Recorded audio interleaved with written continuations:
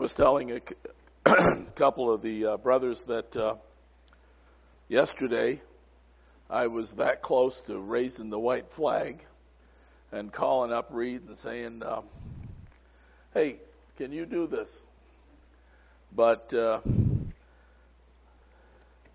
God willing, we'll all get through it.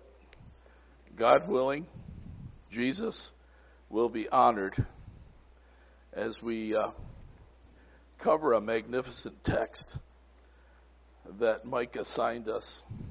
I have no excuse for not being prepared. Mike gave us this assignment last April. That's the longest. Sometimes, I'm sure, you know that when you're given a long time to prepare for something, you put it off till the end, right?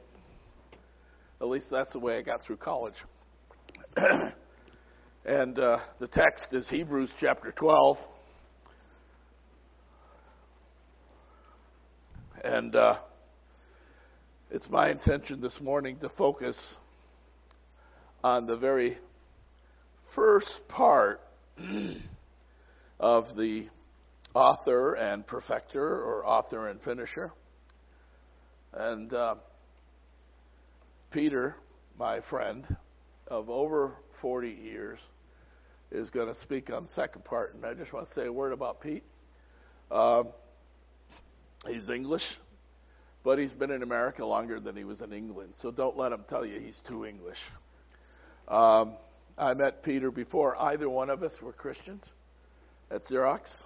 And the Lord used the Bible study at Xerox in both of our lives. And in fact, there was a great movement of His Spirit back in the early 70s where there was a dozen or more men that were brought to Jesus Christ as a result of that Bible study. And the people, obviously, that attended and sponsored that study. And it was a wonderful thing, a real movement. As we called it, the incubator. When you have a bunch of Christians that are saved and then are working together more than 8 hours a day, it's a wonderful experience. It's like being put under it, a little incubator, a nice warm light. And you can encourage one another, etc. Anyways, that's where Peter and I met.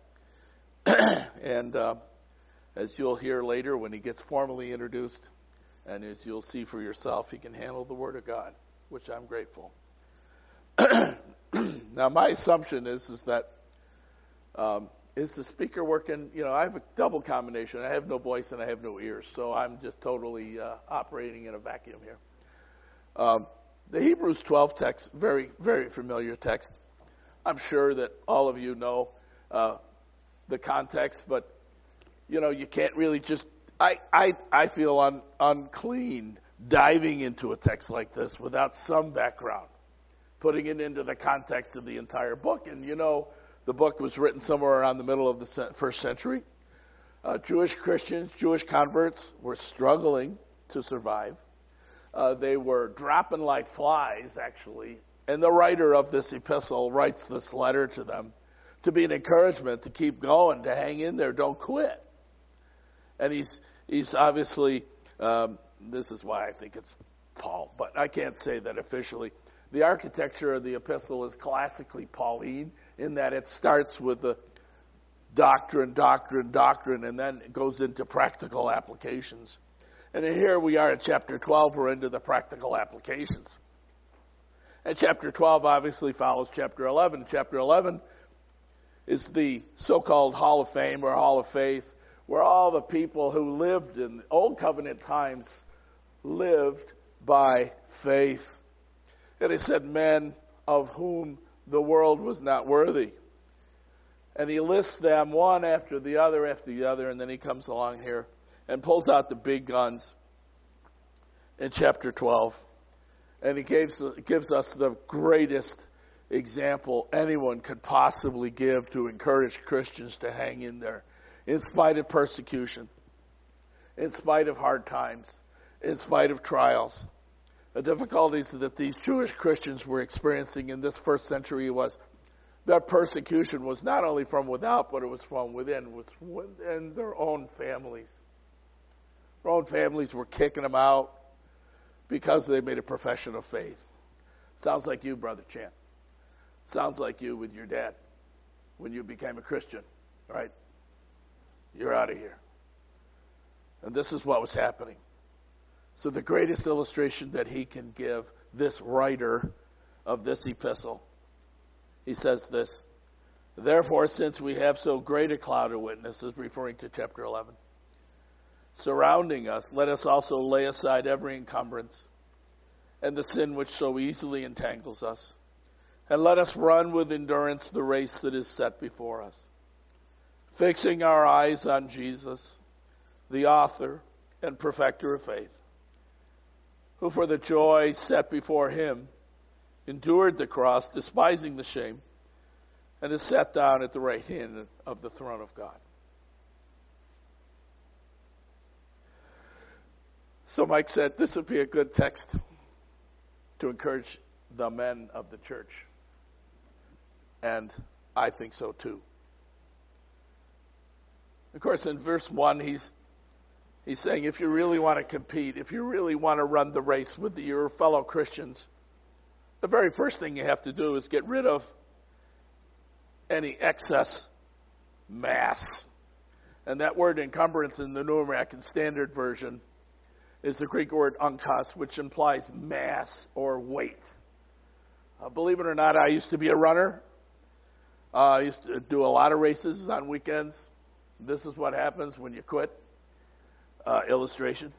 But if I wanted to be a runner again, the first thing I have to do is get rid of the mass, the onkos, the weight, the thing that would trip me up. And he says, let us lay aside every encumbrance and the sin which so easily entangles us. So the idea is a sprinter or a marathoner trying to run a race with wingtips and a business suit. You got to get rid of all that stuff. It's going to trip you up and not enable you to run the race. And he says, run the race, which get rid of this onkos or mass and the sin which so easily entangles us, and let us run with endurance the race that is set before us. And then he comes up with this great picture of how we can run the race. What are the means that we can employ to run the race? He says in verse 2, fixing our eyes on Jesus, the author. Now, as I said, my focus is to talk about the author this morning here in this first session, talk about who he is. And then in the second session, I hope to bring to you some examples of how he lived so that we might follow in the same way and expect what we should expect as we run the race with Jesus. Now, the Greek word in this passage, fixing our eyes on Jesus, the author. The word author is archegos, or pioneer. It's the word for pioneer, which is why I titled this message, Jesus Our Pioneer. The idea is one who has gone before, one who charts the path, one who is a cartographer, if you will, lays out the map so we can figure it out. We know where we're going. Jesus, in his incarnation, was the chart maker, the map maker, the pioneer. You know, recently, my wife and I and our dog, we drove from Webster, New York, where we live, to San Diego, California. We took 7 days and 6 nights on the road. The first part of the trip's a little, Louisville was a big highlight, but went through Louisville, went through Tennessee, went through Arkansas, Oklahoma, Texas. We got to Arlington, Texas. It was -5. Of course, I had a car top carrier, of which I had my winter stuff up there because I wouldn't need it. But as we got into Arizona, heading towards California, you begin to see the Rocky Mountain Range out in the panorama in front of you. And I started thinking, and Judy and I started talking about what it must have been like for the original people that traversed from the East Coast to the West Coast to discover the land of promise. And as you know, you're driving along in your air-conditioned car. I've got new software in my Garmin. I've got leather seats, power seats. I've got it all. But, the original folks didn't have any of that, right? They're either a horse or, worse, an unsprung wagon. And there they are as they are heading west, and they see the Rockies, and they say, wow, that's a beautiful panorama. But the closer you get, the bigger it gets. And you say, I can imagine them losing heart, kind of oh, man, what do we do now?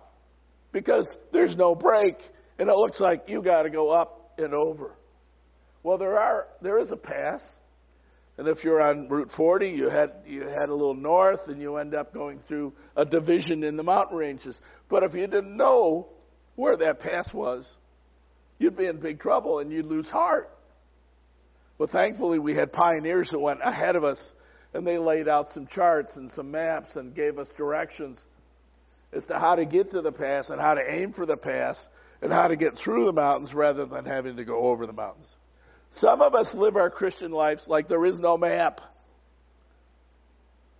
And we love to figure it out because we're guys. We don't ask directions. We think we know what we're doing, and we head straight into the middle of the mountain range. And then we crash. Surprise. Well, this text commands us. This is not a suggestion. This is a command that we run the race with this technique, fixing. I love the New American Standard. It says fixing. The ESV says looking.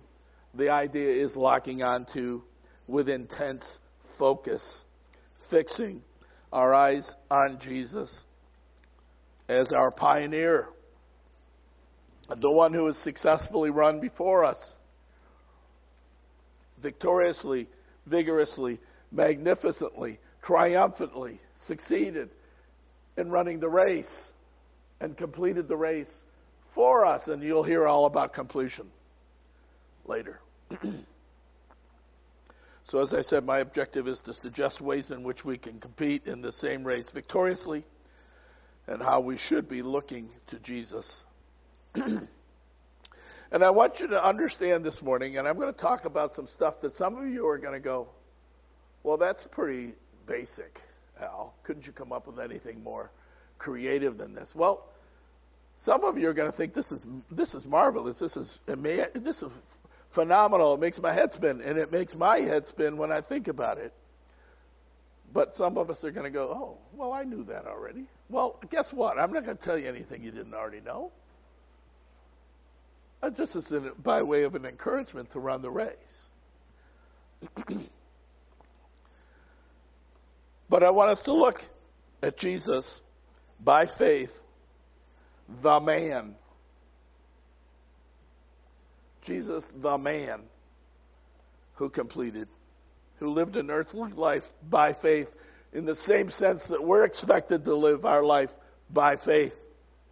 And I want you to focus on Jesus. And I hope that when you come out of here, one thing that I want you to take away is that we're not to look at each other. You won't find any energy in looking at each other. Now, we're supposed to encourage one another. That's the whole idea of the men's group. And I don't want to put that down. But the energy comes from looking at Jesus. The strength that I don't feel I have today comes from looking at Jesus. It doesn't come from looking at Jim or Andrew or even you. It comes from looking at Jesus. Now, as Trinitarians, we all know Jesus is God. So how are we supposed to see Jesus? How are we supposed to identify with Jesus as our pioneer? There's a huge, you know what a delta is? A delta is a difference. You have a large number on one side, a small number on the other side. There's a big difference, a delta between the two. Well, there's a big difference between me and Jesus and you and Jesus. Even Scott, there's a big difference between you and Jesus. How are we supposed to look at Jesus? He's the second person of the Trinity. Well, as I said, I'll focus on the incarnation. The objective of the incarnation is manifold, and I'm not going to address 57 points with 17 subheadings on each point. about the incarnation. But simply, God was infinitely wise in giving us the God-man Jesus that we could focus on. Because we cannot identify with glorified deity. We just can't. He's too high. He's too far away. He's too perfect. I'm sinful. I always think of the text in Isaiah. It ruminates in my brain all the time of what happens to an unholy man when he sees God. He thinks he's going to what? Die. So God, in his infinitely wisdom, gave us this manly Christ that we can identify with. This is a real man. This is the definition of a real man. I used to think growing up, and I mentioned this to the kids in a sermon recently here, I wanted to be a cowboy. I could identify with Roy Rogers. I wanted to be Roy Rogers. Sorry, Peter. That was an American thing, But I can identify with him. I can't identify with deity. But we have a lot in common with this manly Christ. That's in a spiritual sense, right? We both have the mark of God on our souls. We were made in his image. We also are eternal beings. So we have that spirit identity with Christ. We've, even as Christians, been adopted into his family. We share the same name. We have a lot spiritually that we can identify with Christ. Still, it's difficult. So, most of you men would agree that the primary objective of the incarnation was focused Godward to accomplish a propitiation. $4 word, I know, simply means Jesus Christ came to satisfy the righteous demands of a holy God for us as our substitute.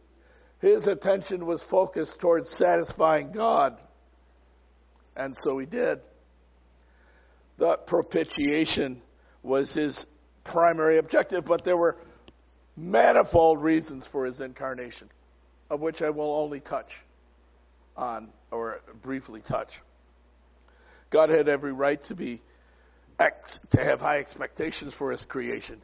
We were made in his image. He expected certain things. Adam fell. Since then, generation after generation after generation after generation, it's been downhill from there. And here we are, 2015. You look at your own heart. I'm not talking about look at the world around you. Look at your own heart and understand the basic nature of depravity that still haunts us like a ghost. We're depraved. We have sin in our hearts. We know it. We know it. So it's obvious that we needed this substitute. We needed this one to live under the same constraints that we face every day. The same constraints associated with human existence. Now, we needed someone that was so God-pleasing, that was so God-satisfying, that he could be our substitute. And what do we have in the Transfiguration? What do we hear in the Transfiguration? What did the disciples hear in the bottom of the mountain of Transfiguration? This is my beloved Son, in whom I am well pleased.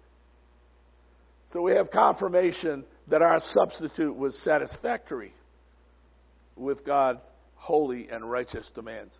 But this morning, as I said, I want to focus on the manhood of Jesus. I don't know if you're old enough to recall the Marlboro Man. Where's my old reference? My old references aren't even here.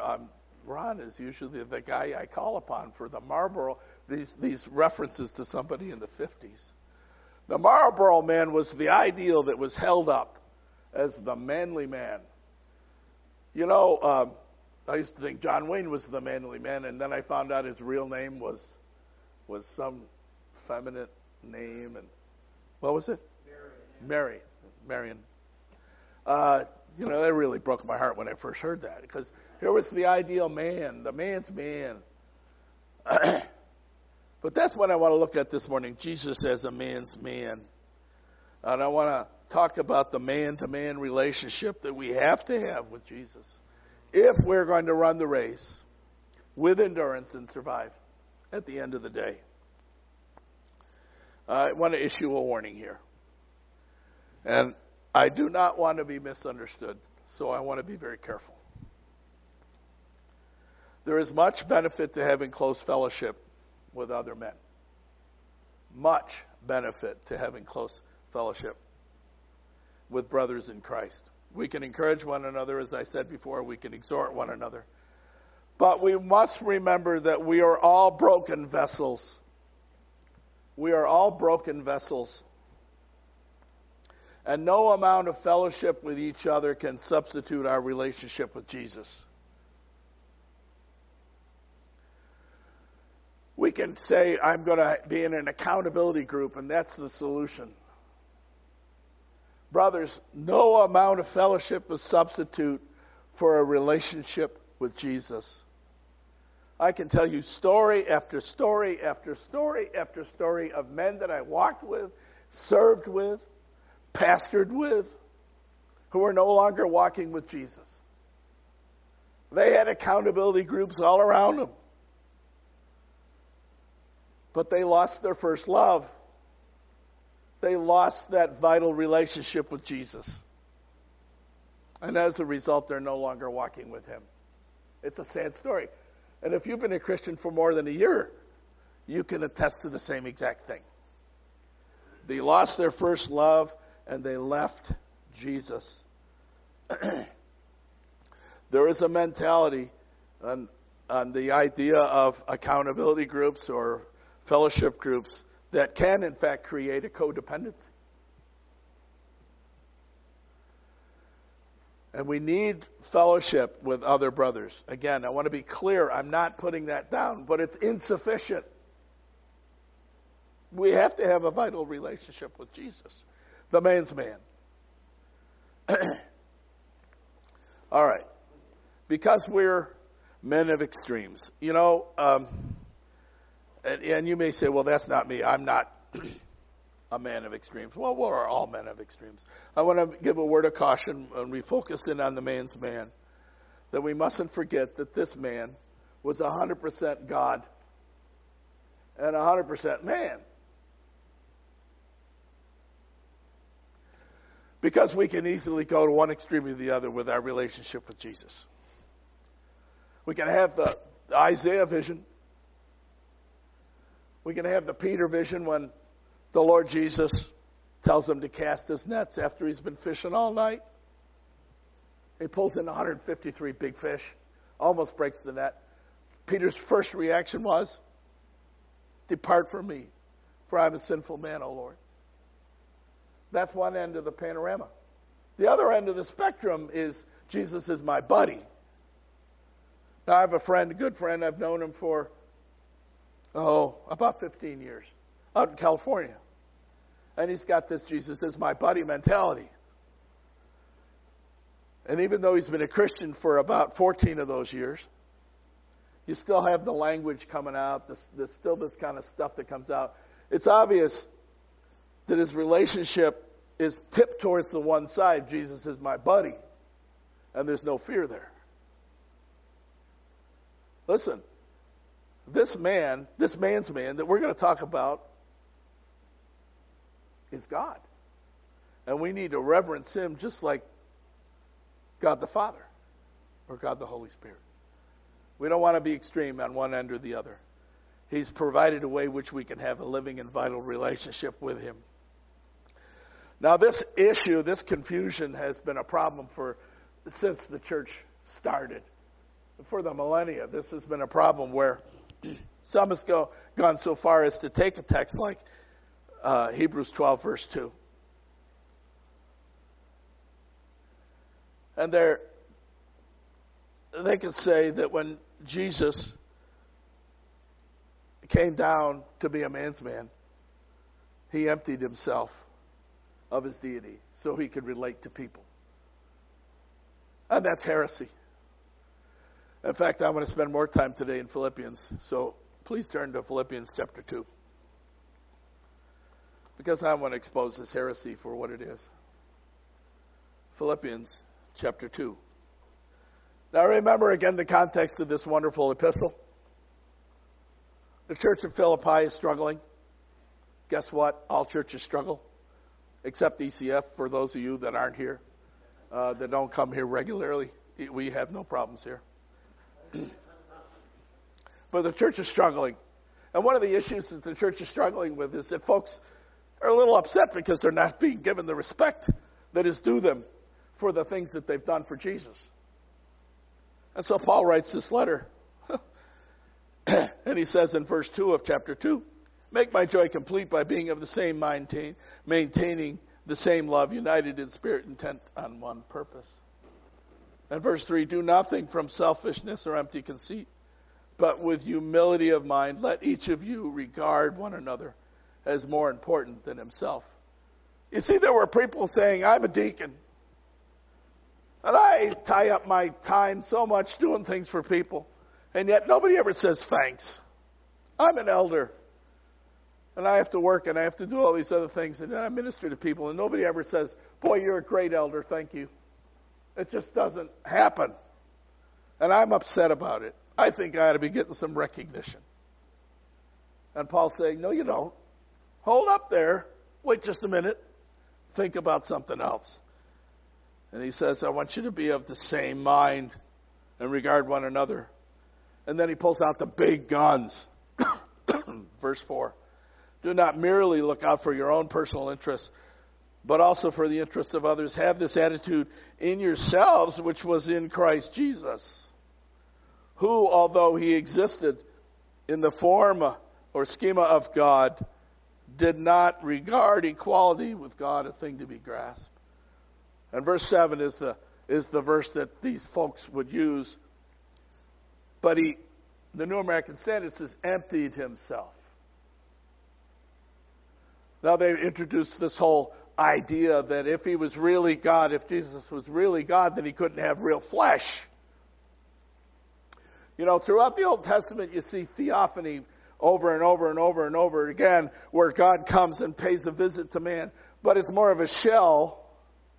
It's not an incarnation. We'll talk about that later. But these folks that believed that all flesh was sinful, they were known as Gnostics, came up with this theory that Jesus emptied himself of deity. And that is not true. And that is what gives a lot of cults their main issue. They don't recognize Jesus, the man, as fully God. And this idea of emptying himself is taken as laid aside as deity. And he did not. This is kenosis theory, is full of hot air, but it separates us from Jehovah's Witnesses, from Mormons, and other cults. Even Islam believes Jesus was a great prophet.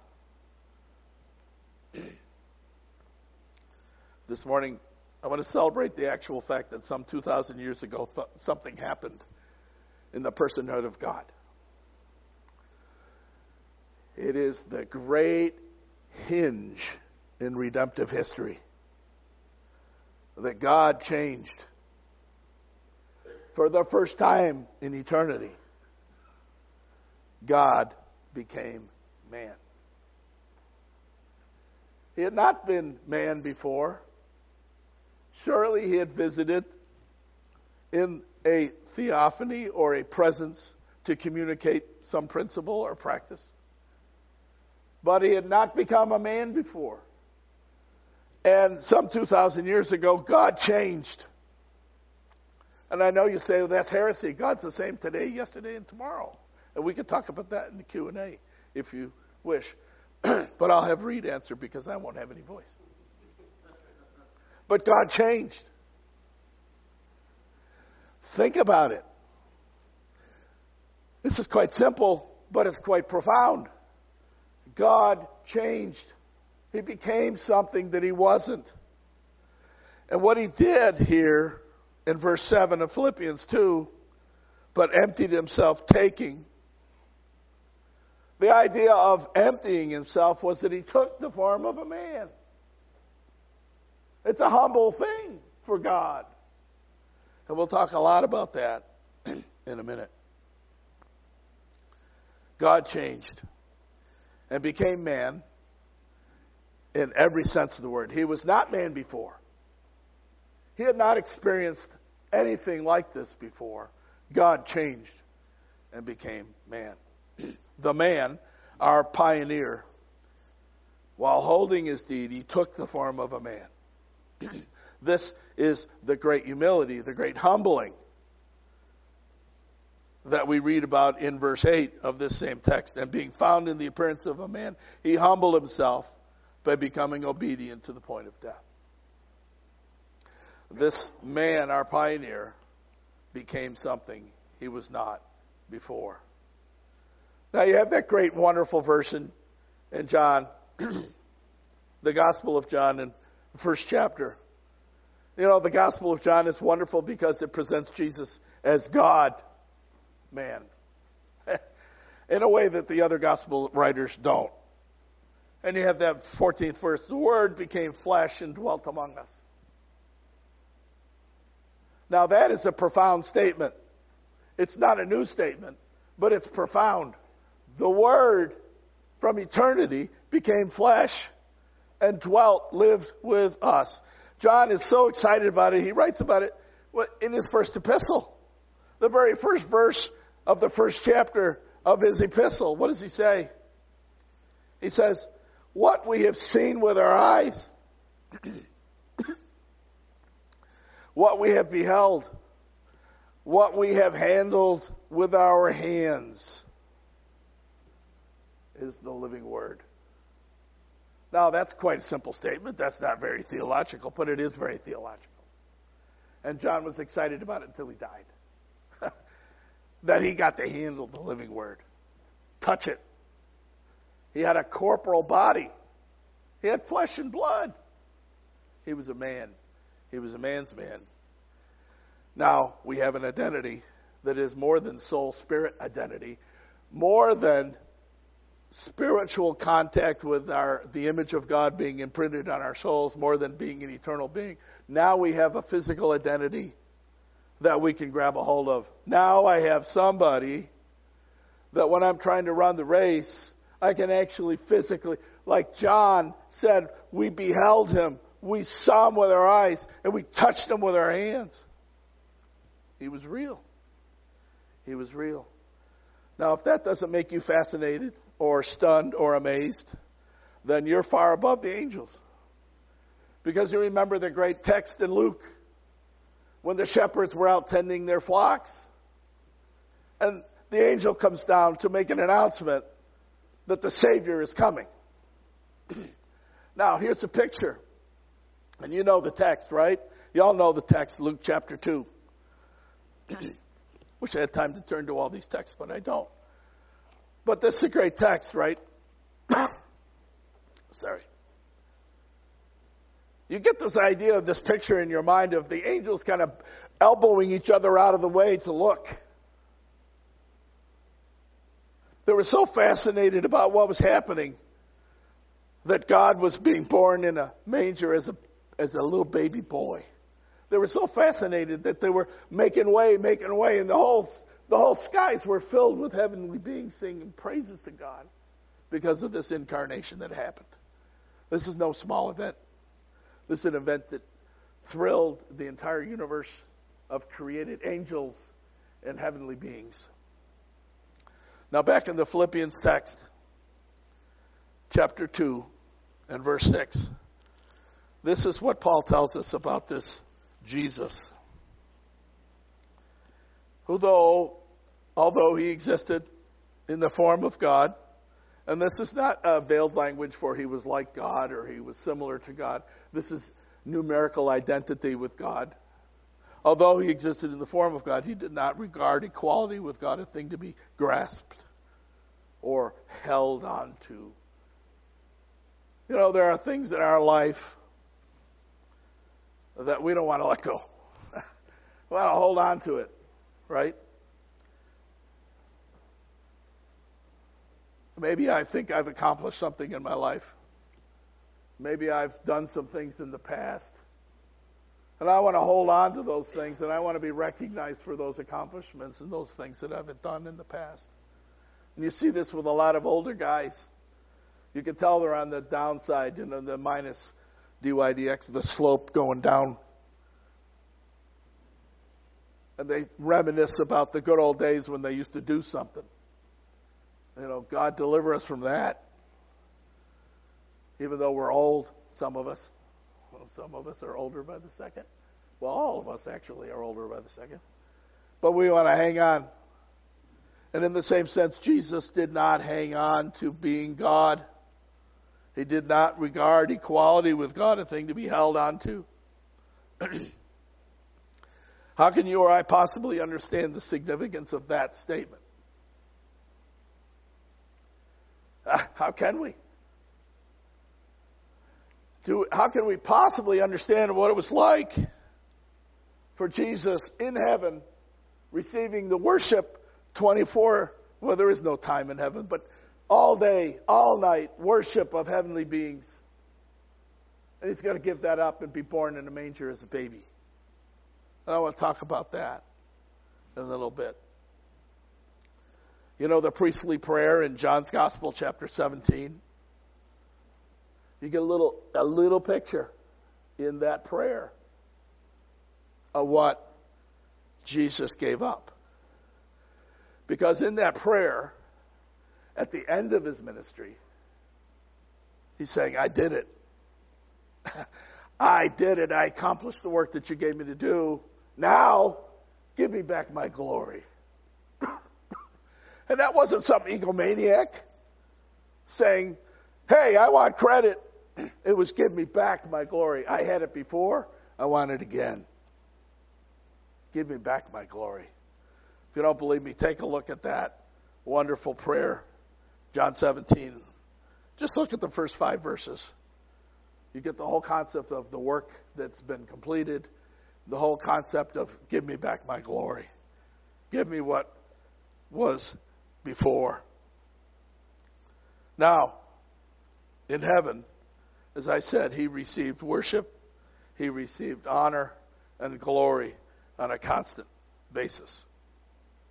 But I want to talk about what he let go of and what he accepted in the incarnation. First of all, think about the characteristic of omnipresence. Another $4 word, but you can figure it out if you don't know what it is. Omnipresence. He was God. He could be anywhere and everywhere at the same time. In the incarnation, he gave that up. Now, I know it's hard for us in our finite minds to imagine the constraint associated with being human when you're God. But he gave up omnipresence. Think about the fact that the eternal one, you know, God doesn't live, God doesn't like get up in the morning and then go to bed at night. God doesn't live, there's the dimension of space and time. God doesn't live in the constraints of time. Time is something that we experience as humans, right? Well, just think about it for a minute. When Jesus gave up the prerogatives and privileges associated with being deity, and he came to this earth, he had to live on a day-by-day basis. I mean, think about it, growing. He experienced growing. Now, as God, do you think he ever experienced growing? That was a new experience for him. Limitations of growing, and think about fatigue. A little while later, I want to talk. Yes, I keep pushing these things off for later. Isn't that great? I'm almost out of time. I want to talk about Jesus at the well in Samaria. And he was physically exhausted. He had never been physically exhausted in all of eternity. He didn't know what it was like to be physically exhausted in all of eternity. But now he's constrained by the existence of time. Think about the independence that he enjoyed as God. The independence. He is co-equal with God. He needed nothing. Now on the earth he needs everything. Do you realize when there was no doctor, but whoever it was picked up the baby, we were just talking about babies, picked up Jesus by the ankles and gave him a swat on the butt to get him to breathe. He took air into lungs. That was the first time in eternity he had ever done that. And he screamed, just like a baby. Jesus was a baby.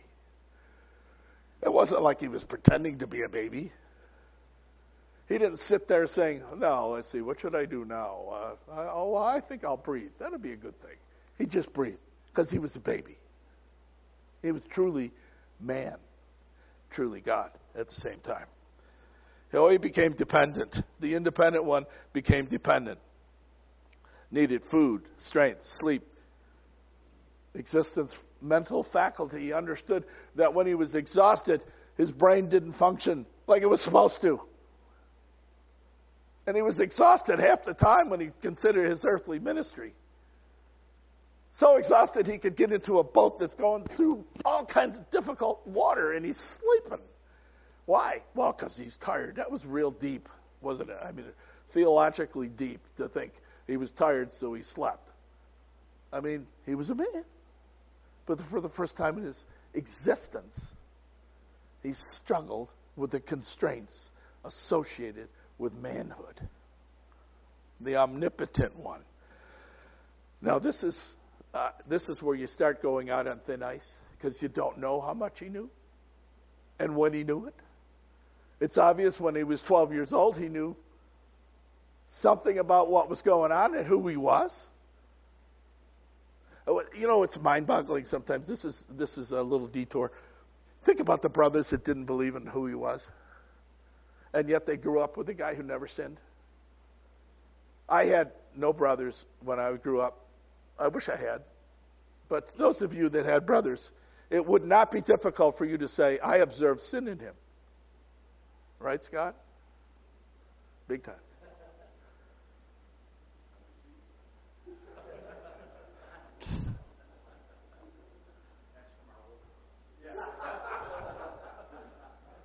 The omnipotent one, for the first time, placing himself in a position where he was in need. And I want to just meditate a minute on the wilderness temptation in Matthew chapter 4. What's that all about? Jesus gets baptized at the beginning of his ministry. The Holy Spirit comes down. And God spoke again, didn't he? It wasn't just at the transfiguration, but he spoke at the baptism and said something similar to, this is my beloved Son in whom I am well pleased. Immediately what happens to him? Wilderness, temptation. Threefold temptations. First time? No, I'm sure he was tempted as he was growing up. But the first time in his official ministerial capacity, he was tempted. And you know, that brings me comfort. To know that my Jesus, my Savior, my best friend, was tempted like me. The God-man. We should stand back, similar to the angels, and just be amazed at who this Jesus is.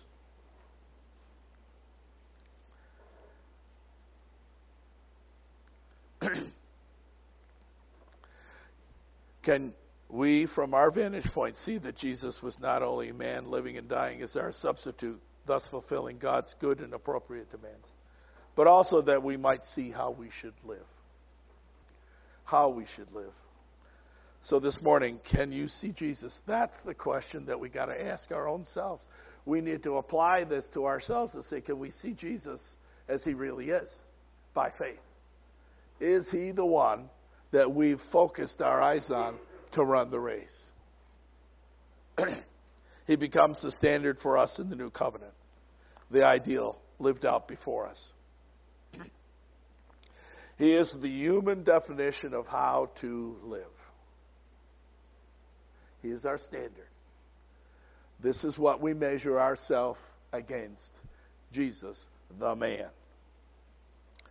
He's the ultimate example, and he's also our authority. But I say to you, he says in the Sermon on the Mount, chapter 5 of Matthew, you have heard it said, but I say. And he redefines his authority as king, because even in this state of manhood, he was still king. He never gave up being God. He never stopped being deity. He couldn't stop being deity any more than I could be God. He is who he is. He's God. And so as deity, he has authority over us and redefines all of our relationships, redefines how we should live. He's our standard. We don't need another standard. We have Jesus. In Matthew chapter 5, verse 22, Jesus redefines murder. You know, brothers, we may be not standing before the trial, waiting for the judge to convict us and send us to the death chamber or life imprisonment, but we're all guilty of murder, as Jesus defined it. You're guilty. Call no man fool. Right? Jesus redefines adultery. And listen, guys, the curse of the age. The curse of the age is adultery. And if you look so as to look in Jesus' definition upon a woman and lust after her, you've committed adultery already. And you know, we try not to. This is a confession, so maybe we should turn off the mic for a second. My wife and I watch American Idol. Sometimes. We haven't the last couple of weeks. But the other night we turned it on. I also watch a lot of, I'm a basketball nut, so I've been watching all the college games till my nose starts, anyways. But the other night we turned American Idol on, and the judge, Jennifer Lopez, has got some kind of outfit on where she's basically undressed in front of anybody who wants to see. And I can't look at that, guys, because if I do, I'm going to sin. Because I'm like you are. I like good-looking women, and I cannot look upon that without sinning. Brothers, adultery is defined by Jesus. It's not what's acceptable in the crowd. You look upon that woman, you're already committing adultery, unless you say, well, it doesn't bother me. I can look at that all day long. Well, there's a word for that, and it's not nice. Jesus redefines divorce. Jesus redefines taking an oath. Jesus redefines our reaction to being sinned against. Jesus redefines our relationship with those who persecute us. Jesus redefines our relationship to God and teaches us how to pray, Our Father. New covenant reality. Very unique. Very unique. So, hopefully we start out with this basis of who Jesus is. Who is the man Jesus Christ? And this afternoon, I want to help us look at Jesus, to focus our eyes on Jesus in three practical ways. Look at Jesus in his submission. Look at Jesus in his humility. And look at Jesus in his suffering as our forebearer. Let's pray. Father, thank you for your word. Thank you for giving us the ability to see Jesus. Because if it were not for your word, we wouldn't know who we're talking about. So, Lord, I'm grateful for your word. Thank you for it. I pray your Holy Spirit would write these things in our heart that we might love you more, that we might love our Lord Jesus more. Thank you in his name. Amen. All right. So am I on, or I guess I'm not on. The format here is to allow a greater sense of koinonia among us than perhaps we've ever had before, which means that we can be transparent with one another. I've got a bunch of pens and pencils to jot down your notes, as well as to maybe write out questions that you might want to ask. At the end of each session, we're going to have about 10 minutes or so of Q&A, so that it may be a question that you have for Al or Peter when he speaks, or it may be a comment, something that was triggered while these gentlemen speak, and that we can all share, you see, and benefit from that, and thereby experience some of God's grace through koinonia. So, we're going to take about 10 minutes and give you an opportunity to be heard. And I've got the mic here so it can be recorded. The floor is open. Anything I step out on thin ice, theologically incorrect. Come on, we have all these theologians, high-powered, highly paid, I might add, theologians. Yeah, right, Dave. Right? Anybody? For recording purposes. Okay, I will share something from a great theologian. It's definitely not me. It's by a man by the name of Bruce Ware, I think who many of us are familiar with. But one thing that he taught when I was in seminary that was really helpful to me anyway, and maybe I'll share it and see if it's helpful to you, is that, especially in that Philippians 2 passage, that Jesus, it wasn't so much that he took off all of these things, but rather that his glory was veiled by the addition of humanity. Right.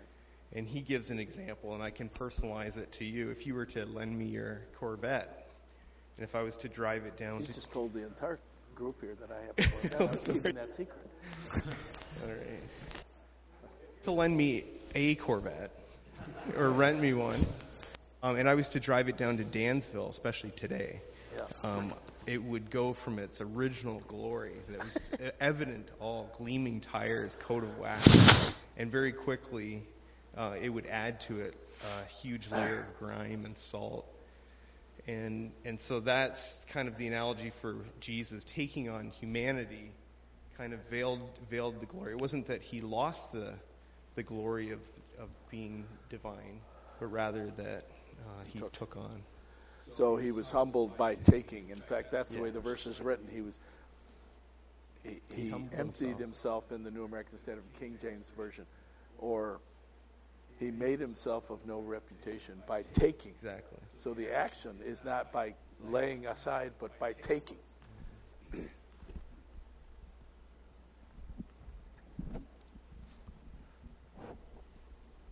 Why is that so hard that so many people get it wrong? Because they associate flesh with sin, and they just can't deal with the incarnation, God and flesh co-resident. That's where my mind went right before you said it, and maybe you could talk a little bit about there seems to be a conflict between, and certainly in our current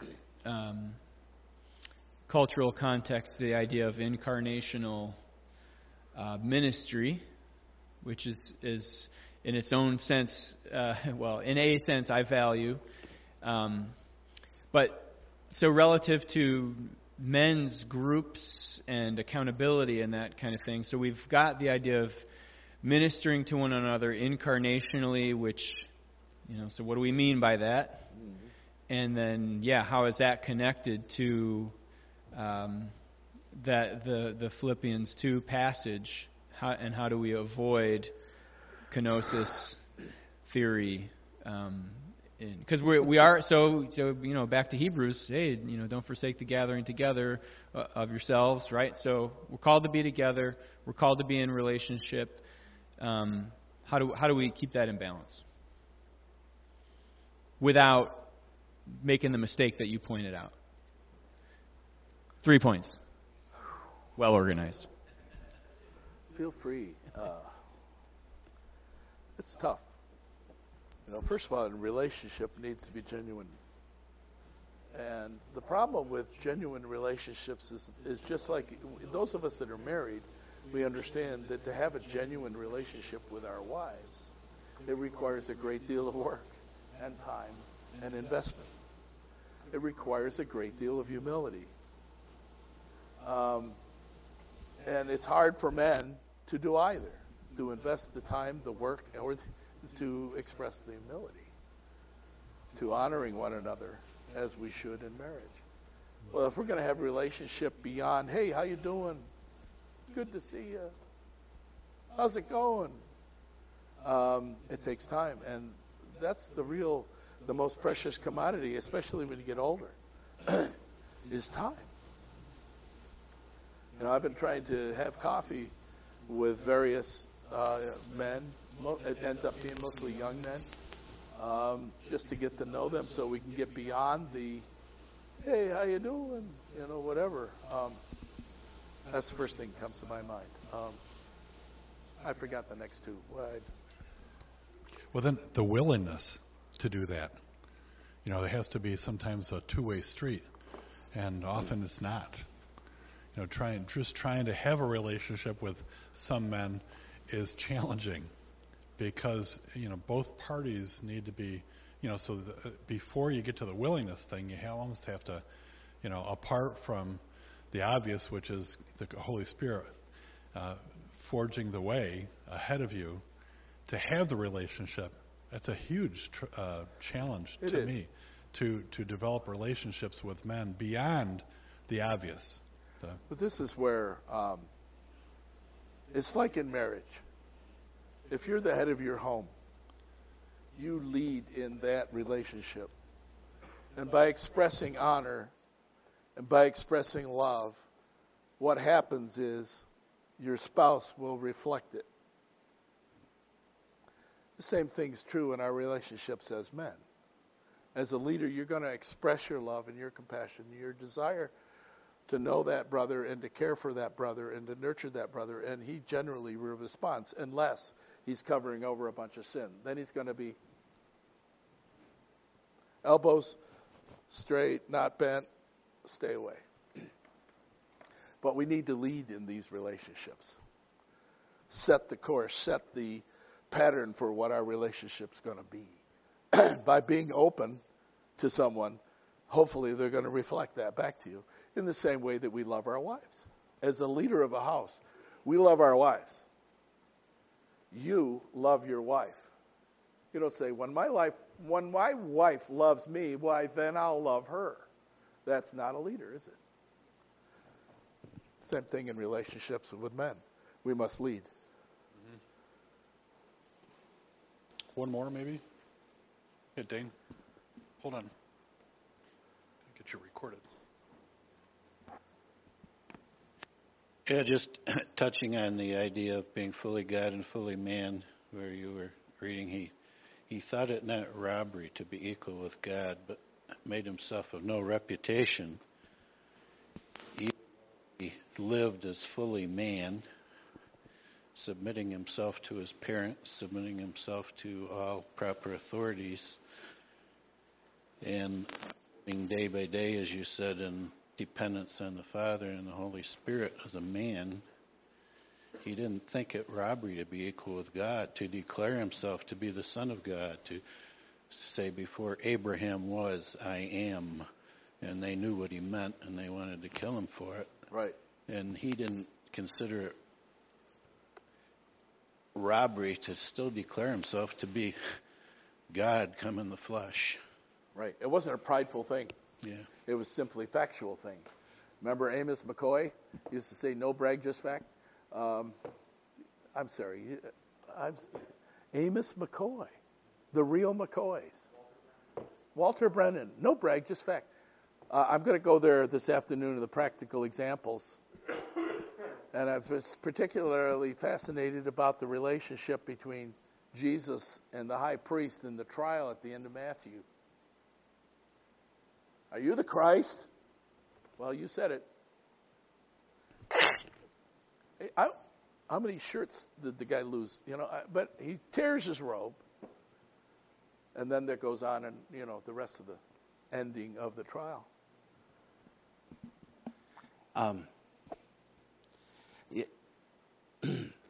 Some of this is just addressing where current trends in the church, I guess, in the idea that relationship for relationship's sake seems to be a big thing right now in Christianity, as though relationship is the end goal. And Christ in coming, and especially in the incarnation, the end goal isn't simple relationship, but it's relationship as a means to an end. And that speaks to us, especially for those that are married, contemplating marriage, or any other relationship, is that we don't enter relationships purposefully. That there is something beyond the relationship to be had, that the relationship is a means towards something. So with Jesus uniting with us, he wasn't just after being close or being one of us, but he was in the process, as the whole theme here is, the author and the finisher of our faith. He was taking us someplace in that relationship. And I wonder if I just finished reading a book, or not quite finished it because I'm angry at it, called Deep Church by Jim Belcher. And it's really trendy right now in churches. And the whole concept is as you start the book out, he had this sort of community relationship with a bunch of people when he was in school, and he wants church to mimic that relationship that he had in school, so he's going to reproduce it everywhere, which supposedly he did, but now since he's resigned from that church and isn't pastoring a church anywhere and has gone on, apparently that relationship that he finally achieved didn't fulfill him at all, but he wrote a book so that we'd all do the same thing. And so I wonder, just as guys, we get together, do we think about when we're going to have coffee with a friend of ours that there ought to be something here where we both go beyond just having coffee and enjoying one another's time together, but really pouring into each other's lives. And the humility aspect is, what can I get from you? And the purposeful aspect is, what can I pour into you? And I think that sometimes we just get lost in the fun of the experience, and it's so it's a men's conference. We don't want to have sex with our wives just for the pleasure. It's pleasurable, but it's part of the intimacy. And it's the intimacy that we're ultimately after, because if there were disease or accident or something that prevented the physical relationship, that shouldn't alter the true relationship, which is her coming into my life so that I might be conformed to the image of Christ, and me working in her toward that. But there doesn't seem to be the end game. The finisher part doesn't seem to get into that. So I'm just tossing a bunch of ideas out in terms of, yeah, let's build relationships, but let's do it with a purpose in mind. And some people you naturally gravitate to more than others. There's very few in this room I like, but I can still have a relationship with you. It may be a bad relationship, but it can be a relationship. But is there purpose? Is there design more than just, am I still a little kid playing more with the package than with the gift that's inside, and that relating to the giver who's given it to me, so that we move a little deeper in that. Anyway, just some. Amen. Like beyond seeing the woods for the forest kind of a thing. There's a purpose in the relationship, not just the relationship. There's a goal. Yeah, when that disappears, that's when a marriage starts to fall apart. Because the relationship can't sustain both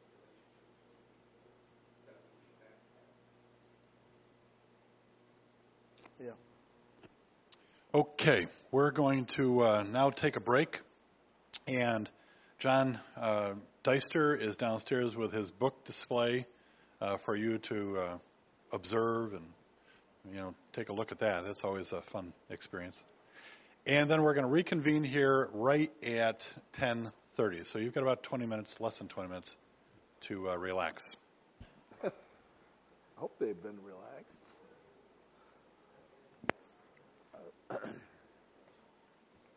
Oh, thank you. Oh, yeah, I would like a house. The ones I've been using.